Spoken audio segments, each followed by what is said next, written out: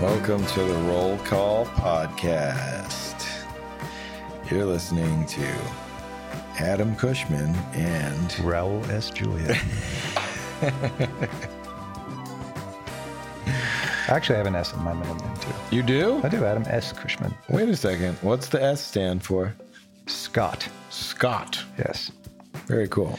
My wife makes fun of me constantly because Scott in Russian means something like a field of goat shit or something. So as soon as when I met her and she's like, "Oh, what's your middle name?" and I said it, she started laughing. I'm like, "What the fuck, dude?" But yeah. My middle name is not that. Episode 6, Xander Berkeley. Actor, painter. Over 300 credits. Full disclosure, he appeared in my second film, The Maestro, which we actually do not talk about on the podcast, but it's worth mentioning now. You can go rent it on Amazon, huh? As you should. Yeah. It's a very good movie. I'm not just saying that because I'm in it as well. It's a really good way to spend 95 minutes. So yeah, we talked to Xander, and it was really great. We covered a lot of great subjects, and he's always so much fun to talk to, man. Yeah, a lot. We didn't even scratch the surface of a lot of his work. Xander has appeared in probably over 300 films. He's one of those actors who has played in so many different capacities: the villain, the tender dad, the terrorist. He's a favorite of A-list directors like Spielberg used him, Ron Howard used him, James Cameron used him, and then the great indie directors like Mike Figgis and Alex Cox and Todd Haynes. They all love to work with him, and there's a reason. It's because he's a very present actor. He's a very giving actor, and he has this uncanny ability to transform.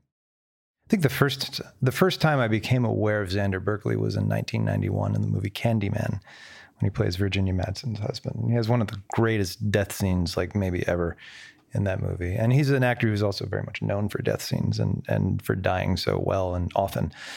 So much so that he has a death reel, which we mentioned in the show, and I believe we have a copy of that we'll post on Instagram at some point. My favorite by far of all of his films is the movie Safe, 1995, Todd Haynes, starring Xander and Julianne Moore, which, if you haven't seen it, I mentioned on the show, I really do think this movie deserved the Nobel Prize. It was so relevant, and it still is relevant. And it's basically about a woman who's living in an upper class suburban environment, and her environment is physically destroying her. She's having nosebleeds at baby showers. She's fainting at the cleaners. She's like basically allergic to Xander, her husband, and no one can figure out what's wrong with her. And she's just constantly misdiagnosed and then sent off to a clinic in New Mexico where she's continuously misdiagnosed. And that's kind of the great tragedy, is it's so obvious to the audience what's wrong, but the director never mentions it, and it's not really ever brought up. It's kind of left for you to decide. So it's a wonderful ambiguity that he plays with as well. And it's a great flick. Everyone should see it. Yeah, the thing about Xander is he's the guy who will show up in the first 10, 15 minutes of a movie, and you might not see him for the rest of the movie, but then he's going to come back at the end as the bad guy who was, pulling the strings all along. Air Force One. He's helping to guard the president, but in the end, he's the bad guy.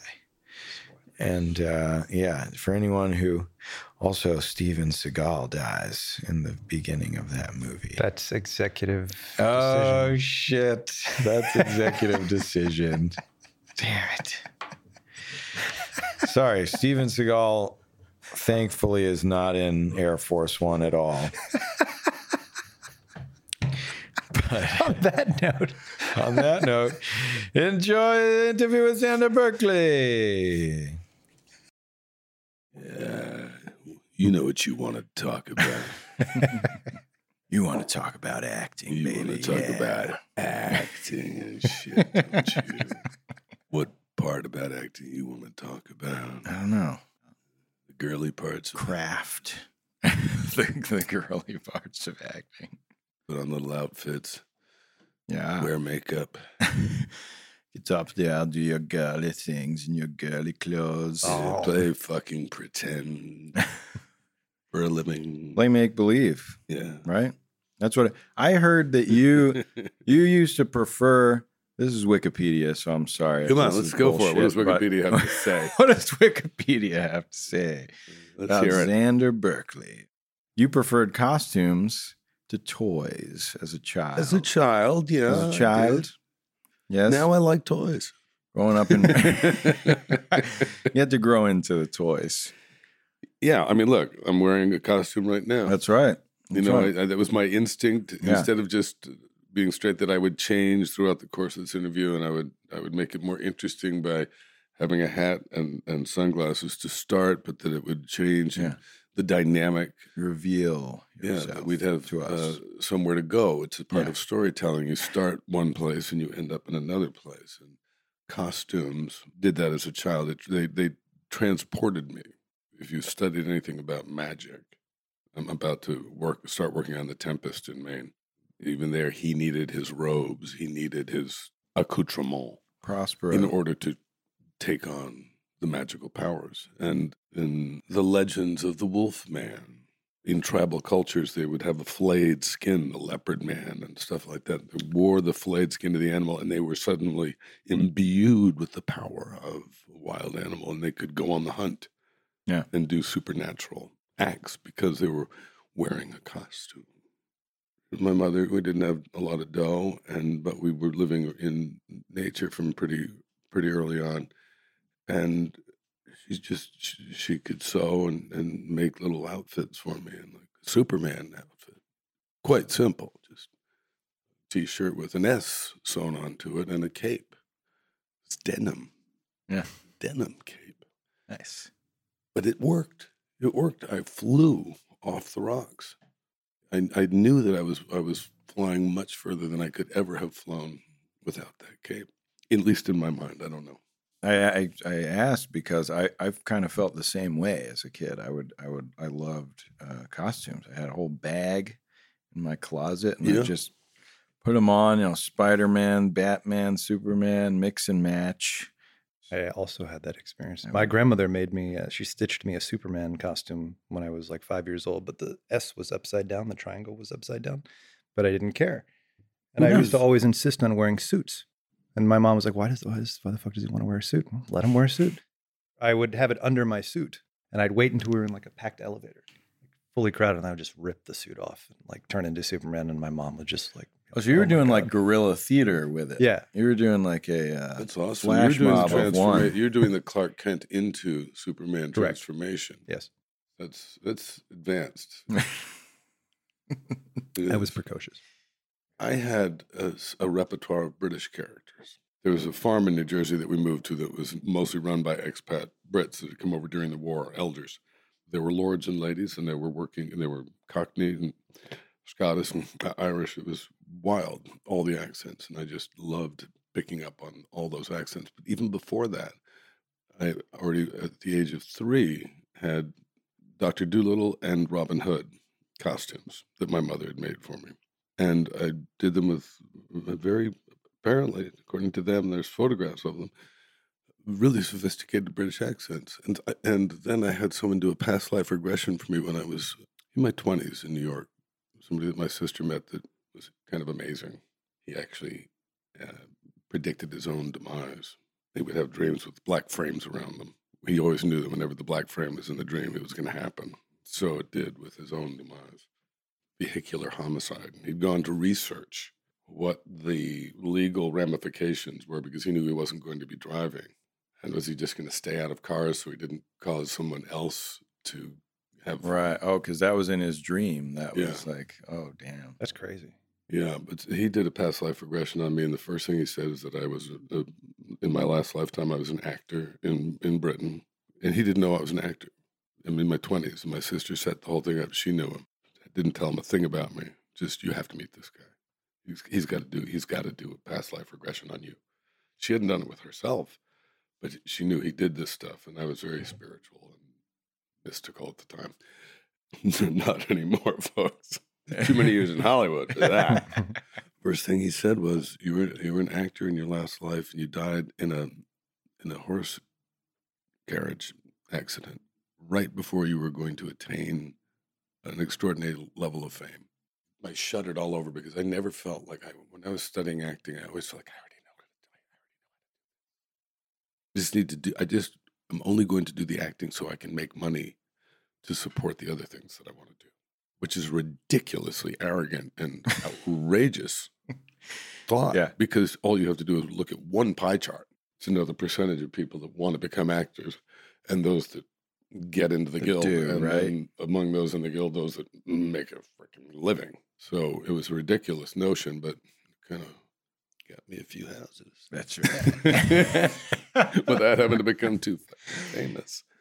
The next thing you said is that you were in the lifetime before that, you were in Spain, and you were working in the court as a poet and guitarist for the king. I freaked out at that because in first grade, I just had this vivid recollection of sitting around in a little circle. The teacher had split the class into two groups, and I was talking about how I spoke Spanish and that I played guitar, and I was 5. I wasn't making this shit up.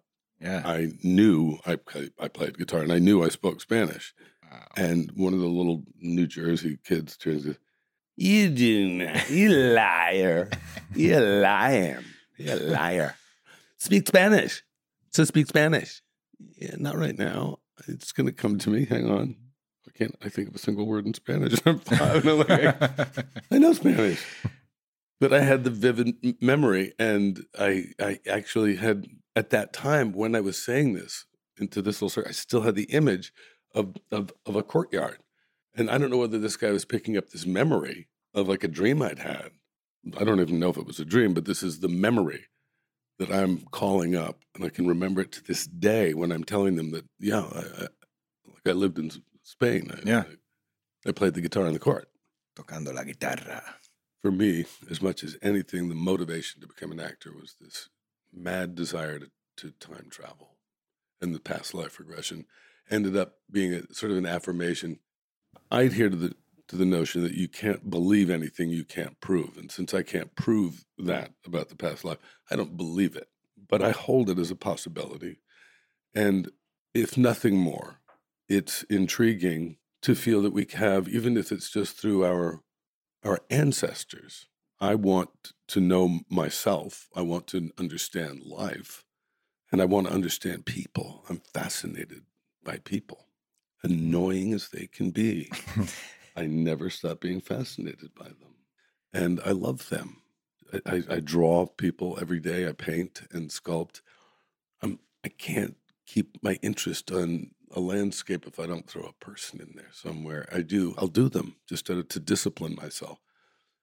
Buildings and stuff like that. But for me, it's human being and human nature and throughout time. And I'm really drawn to stuff that I'm doing in Maine now is preparing primarily to do period stuff.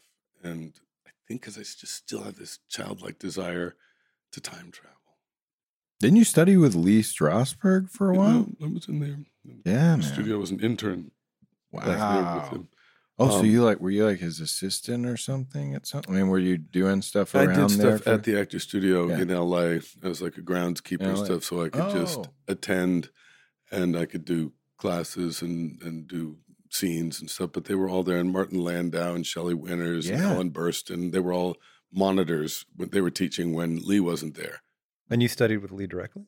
Yeah, I mean, but there were such freaks at the Actor Studio at the time. I'm sorry if any of you are still alive, and I'll just never forget. I mean, there were a couple that were really amazing. John Garfield Gorwitz, Garfield Gorwitz. He was always changing his name back and forth. Really? You know who Gorwitz? Alan Gorwitz. Garfield. Alan I Garfield. know Alan Garfield. Yeah, he would go back and forth. I mean, it was just hysterical. It's like watching comedy. Lee would get up and somebody would say, "Darling, relax. Sit in the chair."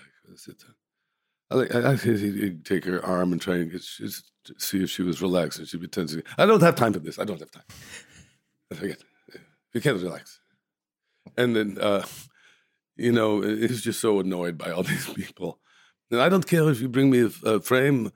first, and then you put the painting in the frame, or you bring me a painting, and then you put the frame on. It doesn't matter which way you go, out, in, out, but you need both.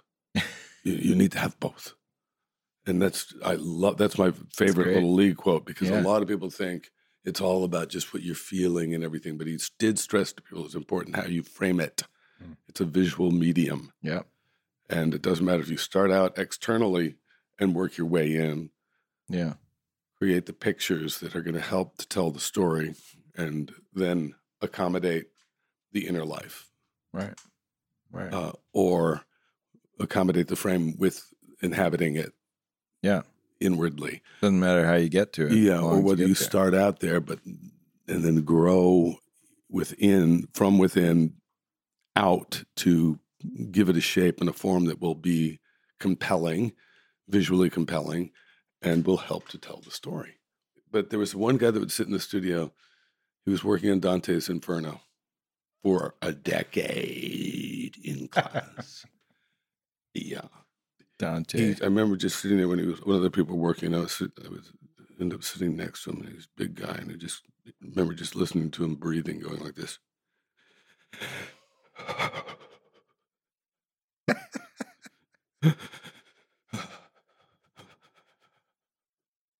And I just go, oh my God, the walking fucking wounded. This town. God help them. Yeah, people can. That's the thing about acting classes. Well, especially there, like people can get a little self-important sometimes. A little, just and then that's self-important. Then just also this self-abuse. Right. Abusive. Yeah, it's not so much important. It's like they feel they need to suffer for art. Yeah. And, I remember a really sweet kid I worked with on one movie. Two images come to mind. I won't name his name because he really was a delightful, sweet guy. But he'd been studying at the Actors Studio, and not when I was there, but later. I just never forget the director just, wanting to be understanding of everybody's process. He was playing the lead, and I think this was the last time he ever worked again because he couldn't just. It was a wide shot. He just had to get in the car and shut the car door. That's all. Just get in the fucking car. And he was like preparing. And he's preparing. And then she just wasn't feeling it. Get in the fucking car and shut the fucking door. Asshole. And he wasn't an asshole. He believed he had to torture himself before he. No, it's a wide shot. They have to know We don't know what you're feeling. We just know that the car pulls out of frame. I have hip pain. I got to get the hip pain. Yeah, it's the car's shot, no, but babe, the not movement yours. of my legs as I walk to the car must be completely It's authentic. about the car. Yeah. Sorry. And the other one was when he was getting shot. It was a flesh wound, but he was getting shot somewhere around his shoulder. And I've been shot a lot. And because he was a sweet guy, I just kind of knew because he couldn't just get into the fucking car without feeling it. I knew he was going to feel getting shot. And I knew he was going to fuck himself up. I saw it coming. And I knew, I read the script, and they were going to do it for another week. So I started saying, hey, can I tell you a little something about squibs? Because I went back. Now I feel like, an old Army veteran back in the day. Squibs. The real Army veterans, like the Vietnam vets that used to rig me with the squibs before I get shot. Yeah. Those guys always looked at us like we were such pussies. And they couldn't wait to hurt us. They just couldn't fucking wait. And they'd always say the same thing. Yeah, you're not going to feel anything. Just a little. It's gunpowder in a condom filled with blood and gunpowder, and it's on my body. I'm going to feel it. Oh, this is real because like a lot of people don't know that squibs are basically Gunpowder. that's what not basically they are gunpowder with blood in a balloon. Yeah, balloon condoms. Condoms. Have you been squibbed? I've never been shot, and I look forward to my first. Well, I think time. To fix that. I think I've been But, shot yeah. about You've died a lot of 300 times, times. man, on Yeah. film. We got your Yeah. death reel from what's her name But sent I it think over. maybe 25 times I've been shot, maybe 30 times. Just shot. But Not you talking about- always, I mean, you do have a death reel, and we've Mhm. talked about it, and you always die so interestingly. Oh, I'll talk to them a lot. I took this job because I die a way I've never died before. So I want to make this really good. Yeah. I love some of my favorite on-screen deaths of yours are when you die in planes. I do have 3 You have pretty impressive plane deaths. Yeah, the Rookie Yeah. and but Air Force One is like the epic. Yeah. Well, the I mean, amazing in plane 24, death. I went down with a plane, and then that's an a amazing nuclear scene. bomb blows up. that is I took a bomb out yeah. when I went out. And I was already dying of, airborne Right, plutonium radiation poisoning was going to get me sooner or later. So I was dying 3 different ways at the same time. That really should count as 3 deaths. Right Yeah. there. Radiation plane And- atomic and- bomb explosion. Just if there was any doubt, And to I add, love part how of why you think of Air Force One being more epic is just because Wolfgang Petersen, it was such a big movie and it was on the big screen. But I'll never forget when I was looping, he said, I think we have got just one small adjustment before we can make them cheer for your demise. Yes, it's what I've done. Now it will sound a little cheesy at first because I have done the voice that I want you to do, the scream. Yes, I've done it. I've added the scream at the end when you're going down with the plane. And I think it's going to be fabulous when you do it. Now, it's terrible. Part of why I ask you here today is so you have to take my voice out and put yours in because it's terrible what I've done. But you'll be wonderful. And I promise we put up a lot of music and the splashing of the plane going into the ocean. I will not seem so terrible. I promise.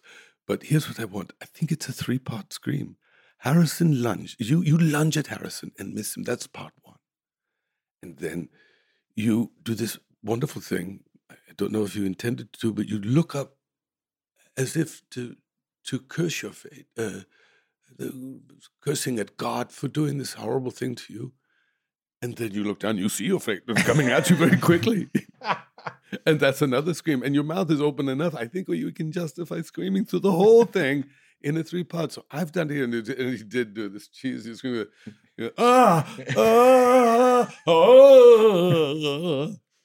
And it was like hysterical. And I go, you good. that's All right. amazing. All right, I'll do it. And you promise you're going to bring up the orchestration and you won't leave me balls out on this one, babe. I promise. And you did. But you still hear me screaming. Yeah, Just it's incredible. background. You're hanging out of the plane as it goes down. And you see good. It's just, So good. But I think with this, not only will they cheer for your demise, but they might also demand a reprieve in Air Force 2 when Agent Gibbs surfaces like in Apocalypse Now when Martin Sheen comes out of the water. Only it's Agent Gibbs and he's coming back to kill you next president. I would pay to see that. I High would dollar. buy a ticket. Pay high dollar. Some haven't seen the Rookie, where I Maybe try not. to run Clint think it's and great. Charlie Sheen over on the runway while I'm waiting to receive the briefcase with $1 million being carried by your father and Sonia Braga Right. running alongside of him. Right. And I think that sets me up for a little anecdotal tale. Don't you, Raul? Yes, I would love for you to tell this story. He's heard it. I have. I I enjoyed it. I think we much. bonded immediately Yeah, because I felt compelled to tell you this story. the first time I met you. And yeah. I, for some reason, it's again, this is the thing about Blink, Malcolm Gladwell's theory about Blink. I could just tell the second we met that we were going to be friends and that I was going to tell you sooner or later, so I might as well tell you right away. yeah. And that you wouldn't find it offensive or weird that I was talking about your dad. Oh, no. Because, obviously you fall in love with your dad knowing him just for the little bit of time that I did. So I only knew how tragic and how sad it was to have lost him. And I didn't want to be presumptuous in reopening a sadness, but I know it's been long enough to where you've embraced and accepted.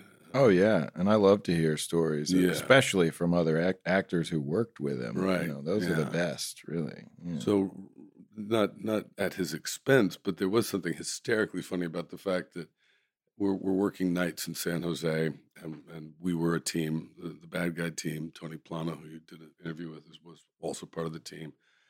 Clint hired us all off of videotape.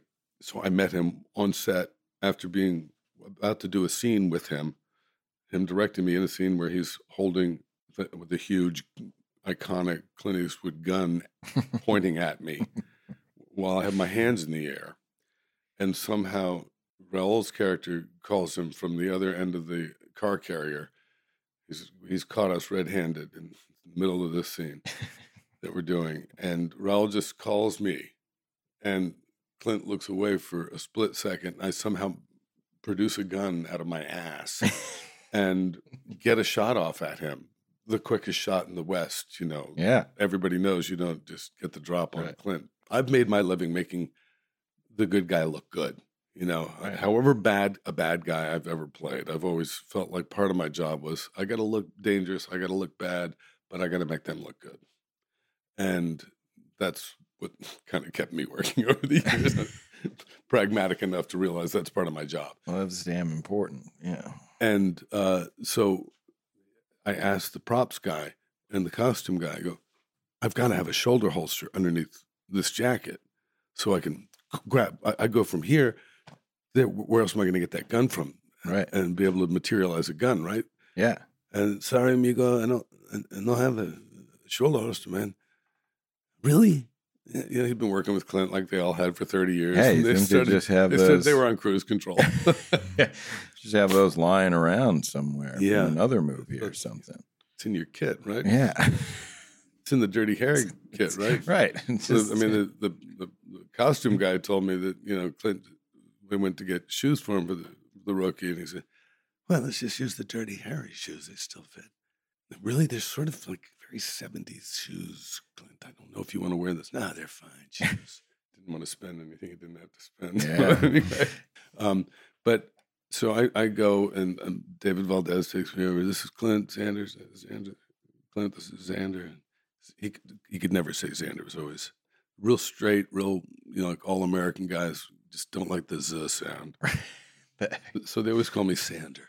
Sander. It's like, okay, Sander. You do feel like when you're meeting him, you're looking up at Mount Rushmore. And even though he's just a couple inches taller than me, I felt like holy shit. And you've worked with all these people. I've worked with everybody already at that point. It seemed like, but it's different. And I was so intent on looking him right in the eye. I got one of those little fish finger hand grips. And I go, oh shit, man. Couldn't get the Can we do this clean- again? Yeah, I know. Can I get another take on that? And he says, okay. And I got a good grip. And I said, you're quick. It's the quick draw thing. You got me in there quick. Anyway, now, nice to meet you. Okay, I'm out of here. All right, see ya. And so I go back to, no shoulder. What am I going to do? So the guy finally gives me the gun cocked and loaded. But my hands are in the air. And I'm looking at Clint, and he's going, no, don't do that. Shoot your fucking dick off. Take it out, cock it, get a couple of pops off, and then get out of Dodge. See a couple of tumbleweeds. Everything he said was punctuated by a tumbleweed somehow. But so in the scene where Raul's, and it's probably 3:00 in the morning. We're shooting nights out there so they could shut down the freeway. We're running the car carrier out there. We're stealing all these high-end cars and car carrier.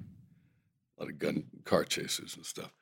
I'm the bad CIA pilot, who's going to make the getaway plane where they're running towards us with the briefcase, and he's wearing that jumpsuit. He had this weird jumpsuit on that kind of went with the bad German accent he had, which I was telling you the other day. Yeah. That the writer Boaz Yakin had written this part for David Bowie as a German, and knew that Bowie had lived in Germany during the whole Brian Eno, Low and all of that era, and so he knew he could do a German accent. And he looked German, but when they couldn't get Bowie or something fell through on that deal and they were going with Raul, they made an offer to Raul. Boaz had immediately started rewriting it into a Latino character. And they'd gotten Sonia Braga, who's Latino. So the team, just the whole thing. But Raul had read the version of the script where he was German, and he was determined to play him as a German. That explains his accent. Yeah. As brilliant an actor as he was, his German accent was a little funky. It was a little off. A little off. And then, Couldn't again, quite, so also the look, the jumpsuit didn't really, maybe that was the jumpsuit they'd gotten for David. It didn't seem to fit him quite right. And so there was something a little comedic about the whole thing, and the two of them running, and same thing with Sonia. It was like, that's the late '80s. It was '89 or whatever. Totally. And so it had a weird look to it. Oh, and man. they're running down the runway, and he's carrying the briefcase with all the money in it. And in the rehearsal, not even in a take, he hit the button that lets that opens the attaché case, and all the money goes flying on those across the runway. And Clint looks like somebody had just stabbed him in the heart. Because he hates to waste a nickel, and this is just time is money. And let's get that thing swept up and get it back in the briefcase. We'll go back to one. All right, let's go on the double. It's an awkward moment, but then he does it again after they get all set up. This was happening. This was happening a lot of times, unintentionally. Yeah, Opening and the I didn't touch the button. I don't know what happened. I did not touch the button. It just opened. And get a couple of guys. Just get it swept up and get it back in that damn case, and we'll get it back to number one. Okay, let's make this happen fast.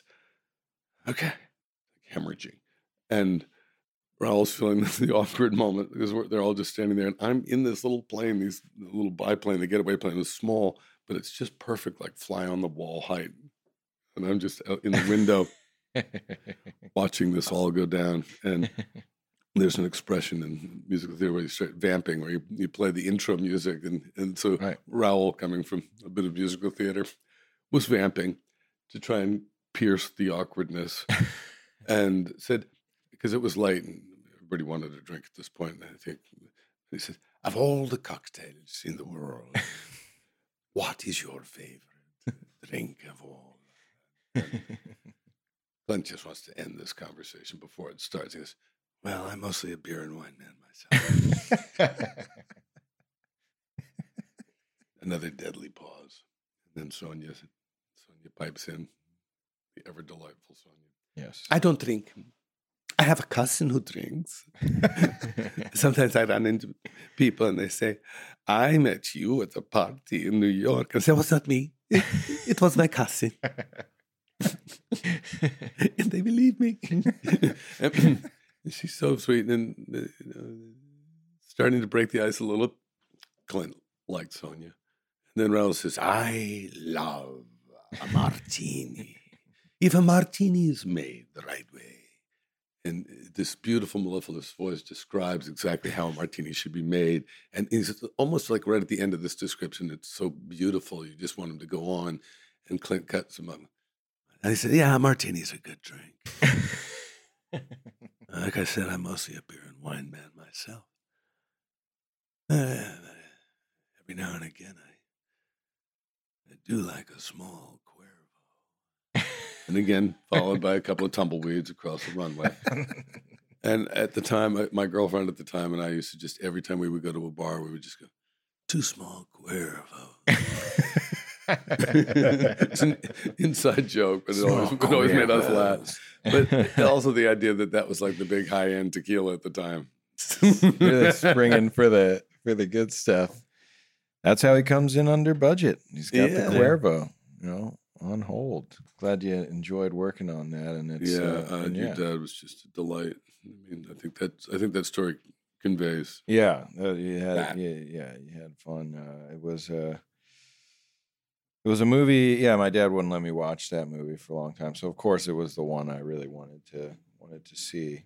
Yeah, and I did. I saw your dad do Three Penny Opera on Broadway. Oh wow, you saw that? Cool. It was right before I left New York.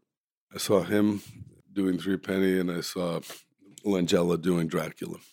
Oh, cool! And those were just two of the most fun Broadway experiences I can recall. I didn't know he did that on stage. Angela, yeah. I thought that was just a...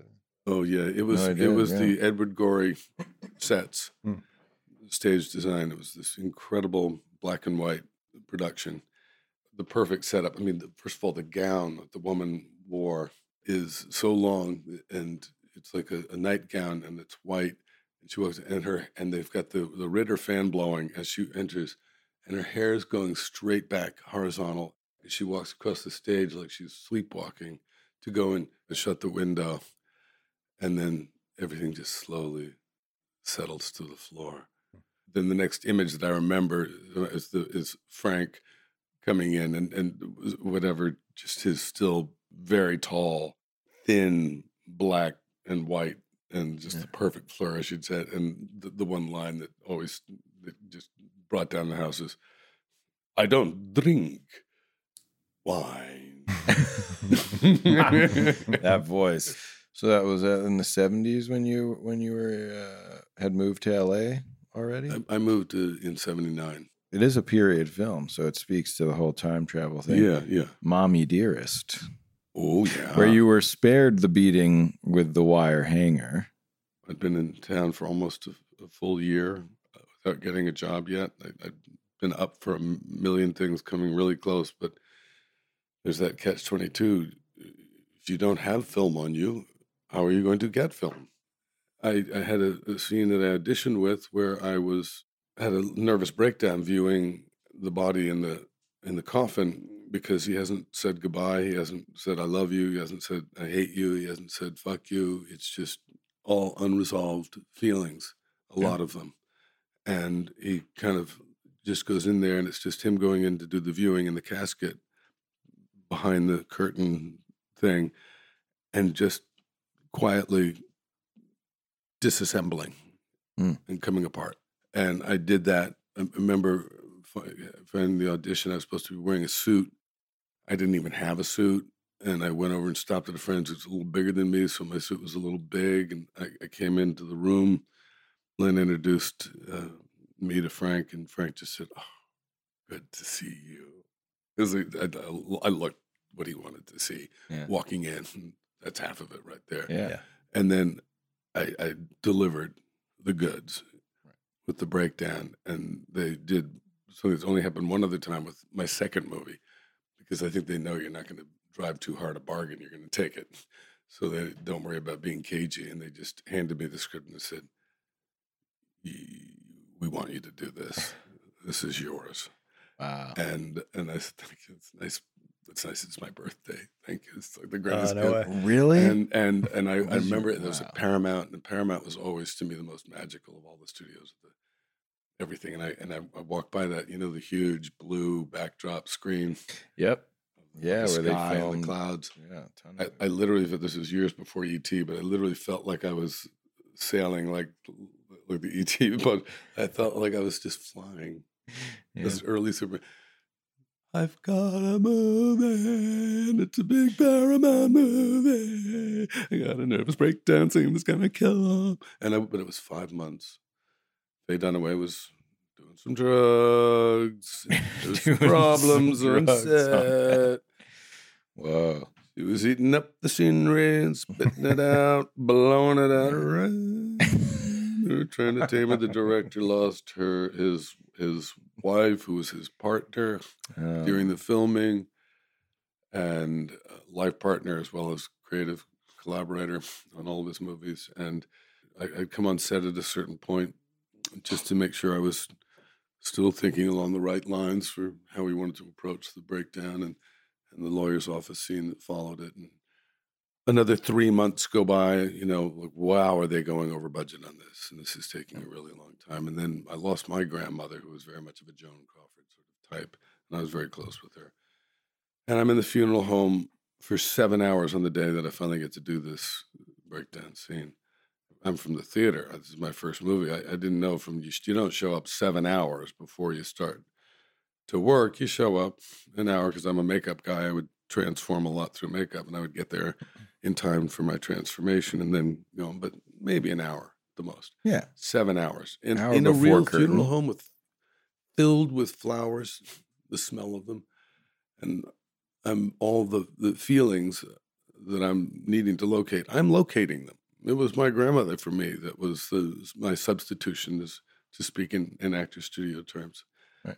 The method. I wasn't governed by one thing or another, but I was letting that be the access route for the character for me on that film.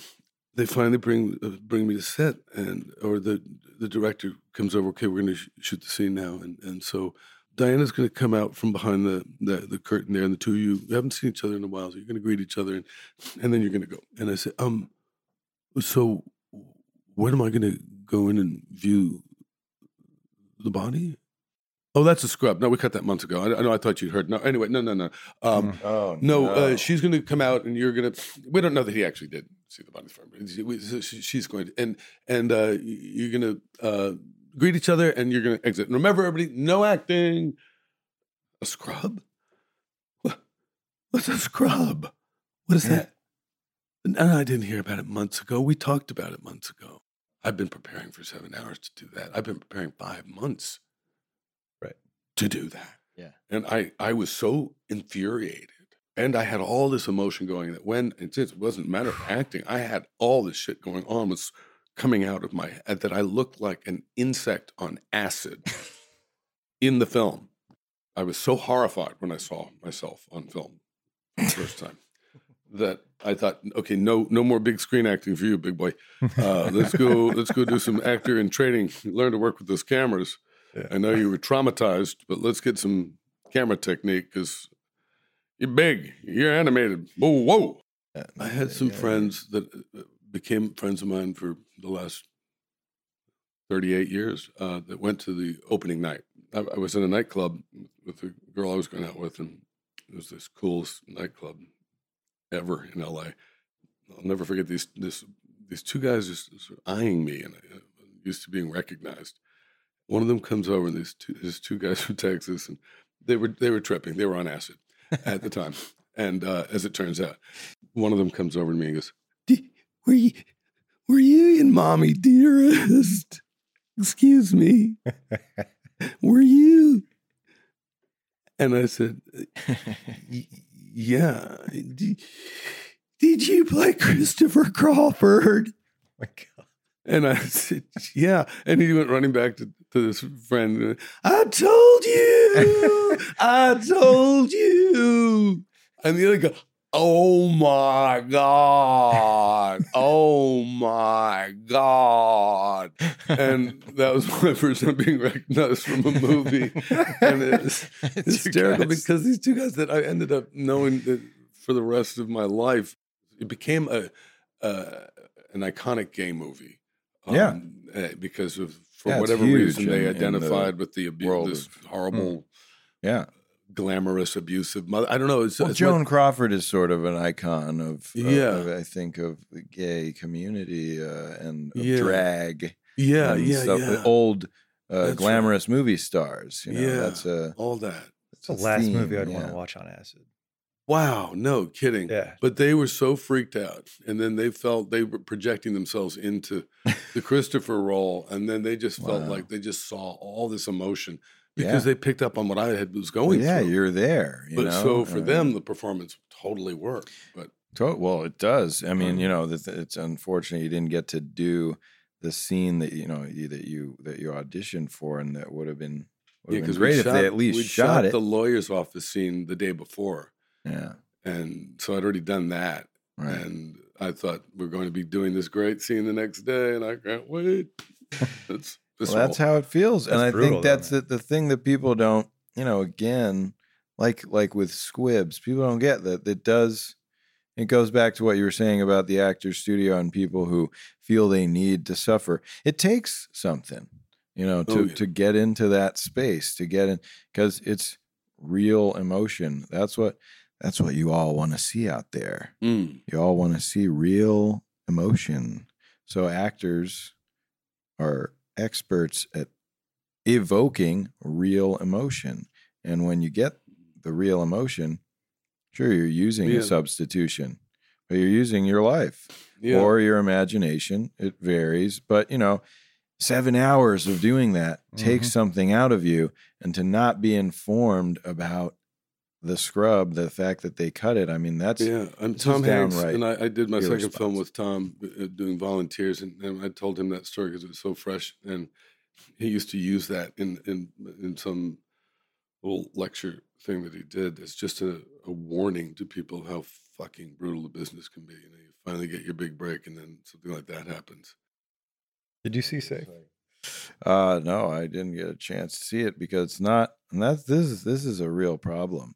It's not on any of these. Oh, I have it. Well, when you mentioned it to me, you said you should really check out Safe, and I said, "Oh, I can't find it anywhere." That's maybe depressing. That would have been a good time to tell me. I tell everybody to see it. We've talked about it. I mean, that's the one that jerk. I think it's one of the best movies of the '90s period. It's like the first film I saw where I'm like, the message was so powerful and so under, like in the subtext. I was like, this should win the Nobel Prize for what it's saying. Yeah, it's brilliant. I had read something with Julianne Moore that when she auditioned for that part, she walked out of the audition room and just leaned up against the wall and wept at the possibility that she might not get it because she wanted it that badly. She was so amazing in that, and it was just so great to win. But we rehearsed up in Beechwood. It's fun, just like we did. But we rehearsed 15-minute Hamlet, and that's so nice getting to be friends with Philip Seymour back then. Yeah, I mean, Philip Seymour Hoffman's in that. Austin Pendleton's in that. And I'd done a play with Austin when I was like 19 in regional theater. Yeah. Did a reading with him. He's a fascinating guy, man. In New York. Great. Yeah, really great guy. Did watch Straight to Hell last night. You had to be there. Oh man, it's wonderful. It's wonderful. It's like a spaghetti western. Yeah, a satire of a spaghetti western. Yeah, about coffee addicts. Coffee addicts, yeah. Pretty great. None of whom have had sex for 10 years, so it's fraught with sexual tension. Hysterical. Fucking Courtney Love is in that movie. Sure was. Courtney Love is in Sid and Nancy as well. She sure was. I wanted to ask you about that. What was that experience like? Because you're playing the guy, the fixer, guy, and the drug dealer. Yeah. And did you ever spend, were you around the Chelsea Hotel at all back in the day? And I mentioned briefly that I was a makeup guy. My mom made costumes for me early on. My father picked up on the fact that I like to make monsters, sculpt them. And that I got my best friend when I was 10, to do these staged fights out by the roadside, breakaway sticks and everything, ugly fucking badass fights, so that when cars went by, they'd stop, freak out, think we were killing each other. And I had ketchup and burnt cork were my makeup supplies, and just taking the burnt cork made it great with ketchup laced into it. I could set up like I had a big gash across my forehead, and I kept my back to where the cars were coming. When the car would come over the hill down the road, and we'd have these punching, and I had the breakaway stick down on the ground for him to pick up and club me over the head, and I'd just go like this, and I just hit it with my hand, because we'd rehearse in the field, and then we came over and brought, and then boom, and I dropped, and I'd be hanging my head off the curb with the blood, and it looked like he had killed me. We were hitting each other hard, and then he grabs the stick, crashes it over my head. And you have people like jump out of the car. Jump out of the car. Are you okay? I go, yeah, I'm fine. How are you? It's like so fucked up. Wow. That was a bad thing to do to people, but it was so much fun. Fun, yeah. And then I guess my father thought, let's not punish him for this skill. Let's direct it. Let's just give him a little direction. And he gave me a great makeup kit with dermal wax and nose putty and all this other stuff, and the Richard Corson book on stage makeup, which was like a Bible for me. And I started the theater. Not long. Maybe he gave me this around I was like 13 or something, 14. And then by the time I was 15, I started just really going through it page one all the way through and just trying to learn everything I could. And I got hired in the theater as a makeup artist in New York. And in college, I was always being called upon to do not only my own, but everybody else's. And I was used as a mask maker and stuff. So I had skills. And I started here and there doing that with to get film roles, because I was learning little by little how to adapt it to make it so that it didn't look like I was wearing any makeup. But to audition for Sid and Nancy, I just had a vibe like I had to get this part. And I'd known a couple of, like, my sister had gone to art school with these two guys with one guy from the Bronx, and I'd gotten friends with them, and they could get me into Studio 54. And his brother, they went out, but they did a little bit of dealing on the side. So while I was, I'd go with these guys had obviously a connection. I think they provided drugs to the guy that worked the door at Studio 54. So you could always I would I can remember hanging out at their apartment waiting to go, because if I did this, I would get to go to Studio 54 when I was like 19, 20. It suddenly became clear to me why I'd spent all this time around the Baldaro brothers, because they were such characters. They were from the Bronx, and they were killers. And funny, but they went to art. One of them went to art school. The other went to business school, and they were cousins. They weren't brothers, but they. Xander, I can't believe it. I was like their mascot. Look, you're coming out with us tonight. Come on, you're gonna wear that pink Fiorucci jacket tonight. I love it. Come on, you get it. We get in.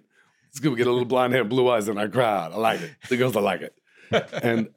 And I just got to watch them doing their dance of how they approached all their and all of the New York low-life, weird, different characters that would come and go, the cops that bought drugs from them, and just like, it was just a whole other world. And I was a fly on the wall. And this is why I did it. When I read that script, I had these experiences so I could use observing that. Yeah. And put it into this role. And so this lifer, New Yorker, junkie, drug dealer. Okay, couldn't wait. So I knew I needed to change my look. I was still a little clean. And so I took my German makeup kit out and broke all the capillaries and yellowed my teeth up a little bit. Yeah. Separate little kit for the teeth and inside the eyes and egg whites or something in my hair to make it look good. Wash my hair in a while, and I got this powder, the gray powder, sort of film, like to give a patina of street filth. Vicky Thomas is a dear friend to this day, who's casting director on that, and went in, and you don't look much like your resume picture. I go, yeah, I know. It's so great to have an audition. I don't have to get all spruced up.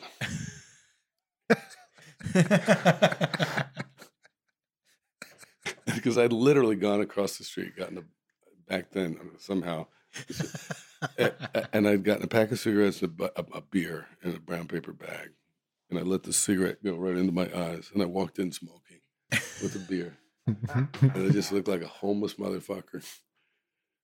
And she just like, okay, because I did look pretty sweet in this picture. That's the old picture. I don't really even got that thing. Then I do the thing. So I audition. The director doesn't see the picture. The director just sees the audition. He's in London. They already started shooting. And then I arrive in New York on set. And he took one look at me and he's like, oh, you're so clean. I thought we had somehow miraculously discovered a junkie who could act naturally in front of the camera. Oh, well. Walked away. So disappointed.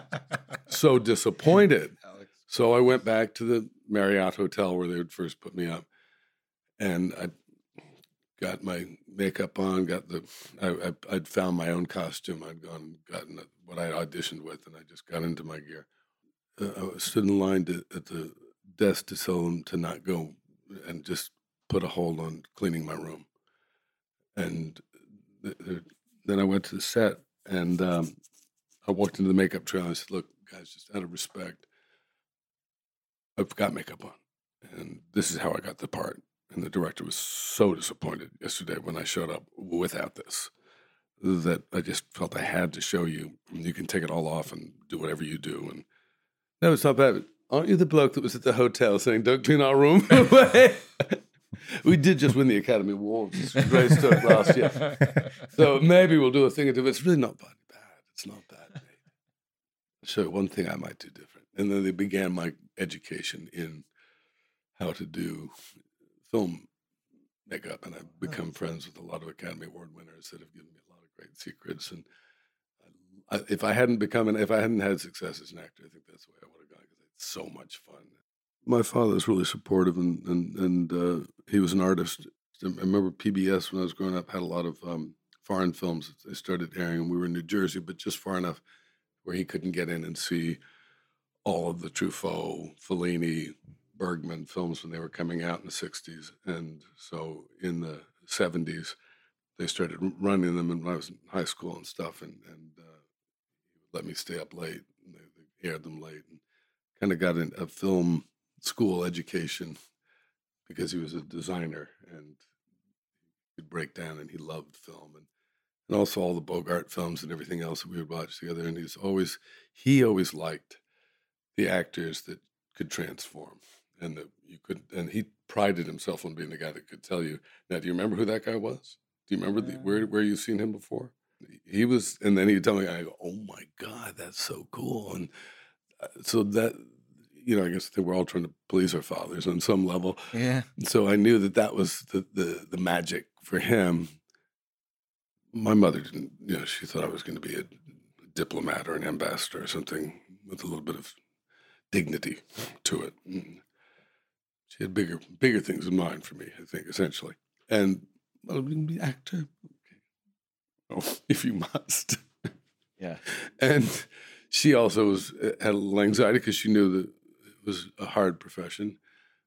But more than anything, it was just she was a mystic, wise woman, and she sent me out with 2 pieces of advice that I'd like to pass out there into the world, because they're so counter to everything our culture is obsessed with in this day and age, that I like to share it. Because if I've had success, it's because my father came and saw me to play my second year in college. I was playing Malvolio on 12th Night, and there was no one whose opinion I respected more. He was a brilliant, brilliant man, and he didn't throw away compliments easily, only if you really earned something. And he said, what I saw tonight, I just have to tell you, I saw this.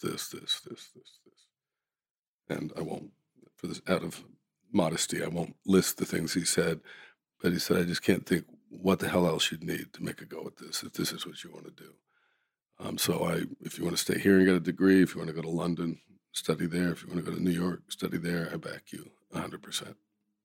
And I said, that's the only degree I would ever freaking need right there. And so I thought about it a little while. New York, I'll go there. And I spread the money out because we didn't have a lot. They saved it all for me to do whatever I wanted with it for education-wise. And I was always going to go. Not only get a degree, but get advanced degrees. That was the way, thinking it would go. And then, really, I can do this? Okay. So I went. And then I get whisked out to L.A. not long after. And my mother said, well, now, honey, you know money's only a problem if you have too much or too little of it, don't you? Well, Mother, I've only been acquainted with the latter. I have yet to experience the former. I'll have to take your word for it. Well, you should. You'll find it to be true. And with regard to fame, all I will tell you is you just be careful what you ask for, because you may just get it.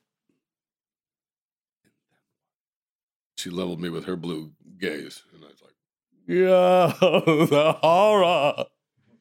It put a chill in my bones, and I got it. And so somehow, because in the theater, that wasn't going to be the issue, but film.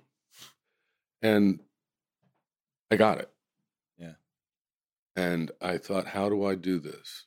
And because I was a makeup guy, so part of it was, for me, transformation. It's what I always wanted to do. It was the thing that always appealed to my father the most, the obscure character actor. And little bits along the way, I worked with different people that, and I was friends with people that got really famous, and I watched it. It's like morphine. It's a drug. It's deleterious. It has a terrible effect on some people. You don't know what it's going to do to you. It reinforces the infantile notion that you're the center of the universe, because and no one says no to you. When you make a mess, they clean it up. When you cry, they pat you on the back. And when you get down the street, they go like, look at that. Oh, what a cute baby. I always knew I was special. Ego is there for us as a companion in accomplishing things in life. It's got to have its place, certainly in order to survive the outrageous slings and arrows that we do as actors, rejection upon rejection.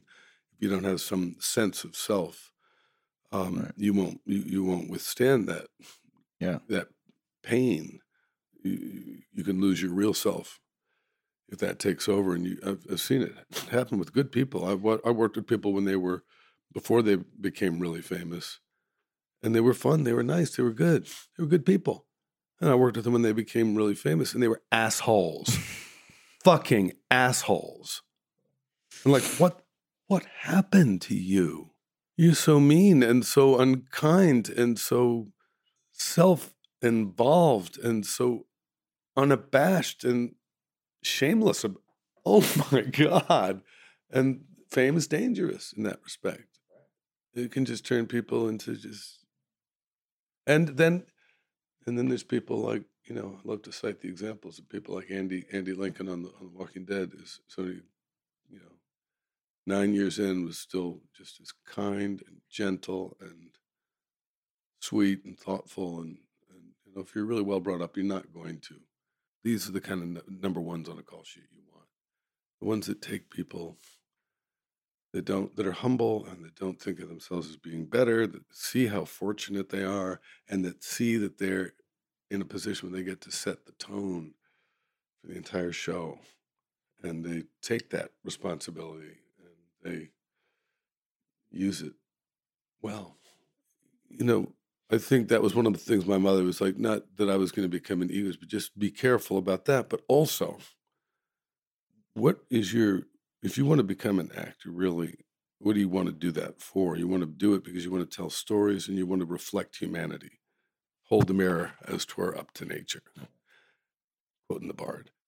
How can you do that if you aren't able to be out there naturally in the world anymore?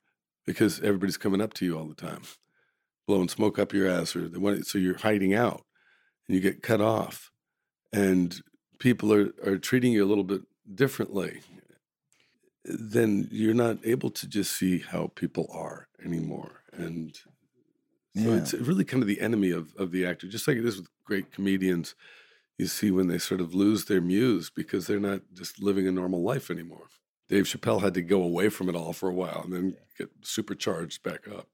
Oh, but treat it like any other industry. Yeah. Yeah. Well, we were talking about the Christian Bale thing, yelling at the guy. And I said, you know what? I bet Christian Bale, I don't know if you know anything that I don't, but I was like, I bet Christian Bale is a cool guy and like a super dedicated actor and like really cares about it. And the thing about the crew is you spend every day with those people. You know them. You know the crew. Plus, you're not just yelling at there are also assholes in the crew. Yeah, there are guys. The Vietnam vets. I will just those guys who are awesome, literally, who are packing that scumbag full of gunpowder just so it'll burn your ass. Like, you won't do it. Ow, you motherfucker! after you've laid there dead bleeding. Hey, you know what? That's a burn, and it's going to be a bruise for the next 3 weeks as it goes right past my heart. Enjoy it. Yeah. But there's also the guys that like pull focus, literally pull focus. They're sitting there like this. And they're chewing gum, wearing a bright shirt, big stripes and big, like letters on it and day glow. And they're sitting there like farting and you're in some really intense emotional scene. Like, hey, shit face, pull it together. I'm trying to stay focused. You are right here in my face. Full focus just this way. And could you maybe wear a dark, no pattern shirt? Not fart. So that, and stop farting. Because I can't escape your fucking smell. Yeah. These are the stories that people need to hear about. You know what? Totally. It's like respect to focus pullers, though. And a good focus puller. And because if you're there and you've memorized 5 pages of dialogue, and there's people that are just like in the background, and your eye line, that's going to pull you out of the scene. Of course. Because the focus should be on the scene, and you stay out of the eye line if you can't stay focused on the scene. Doing that shit, that's going to be hard. So it's distracting. Christian Bale is so fucking good and so focused. Yeah. You don't get that without working your ass off.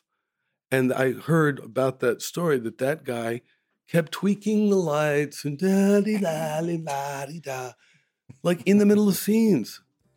It's like, get out of there. No, it's not your turn. You had a chance when you had the set to get your lights the way they're going to be. Now it's his turn because the camera is rolling. And I'm a pretty good-natured guy. I'm feeling acting like a crank. Hey, man. Thanks for coming. Yeah. This has been great. Thanks, Andrew.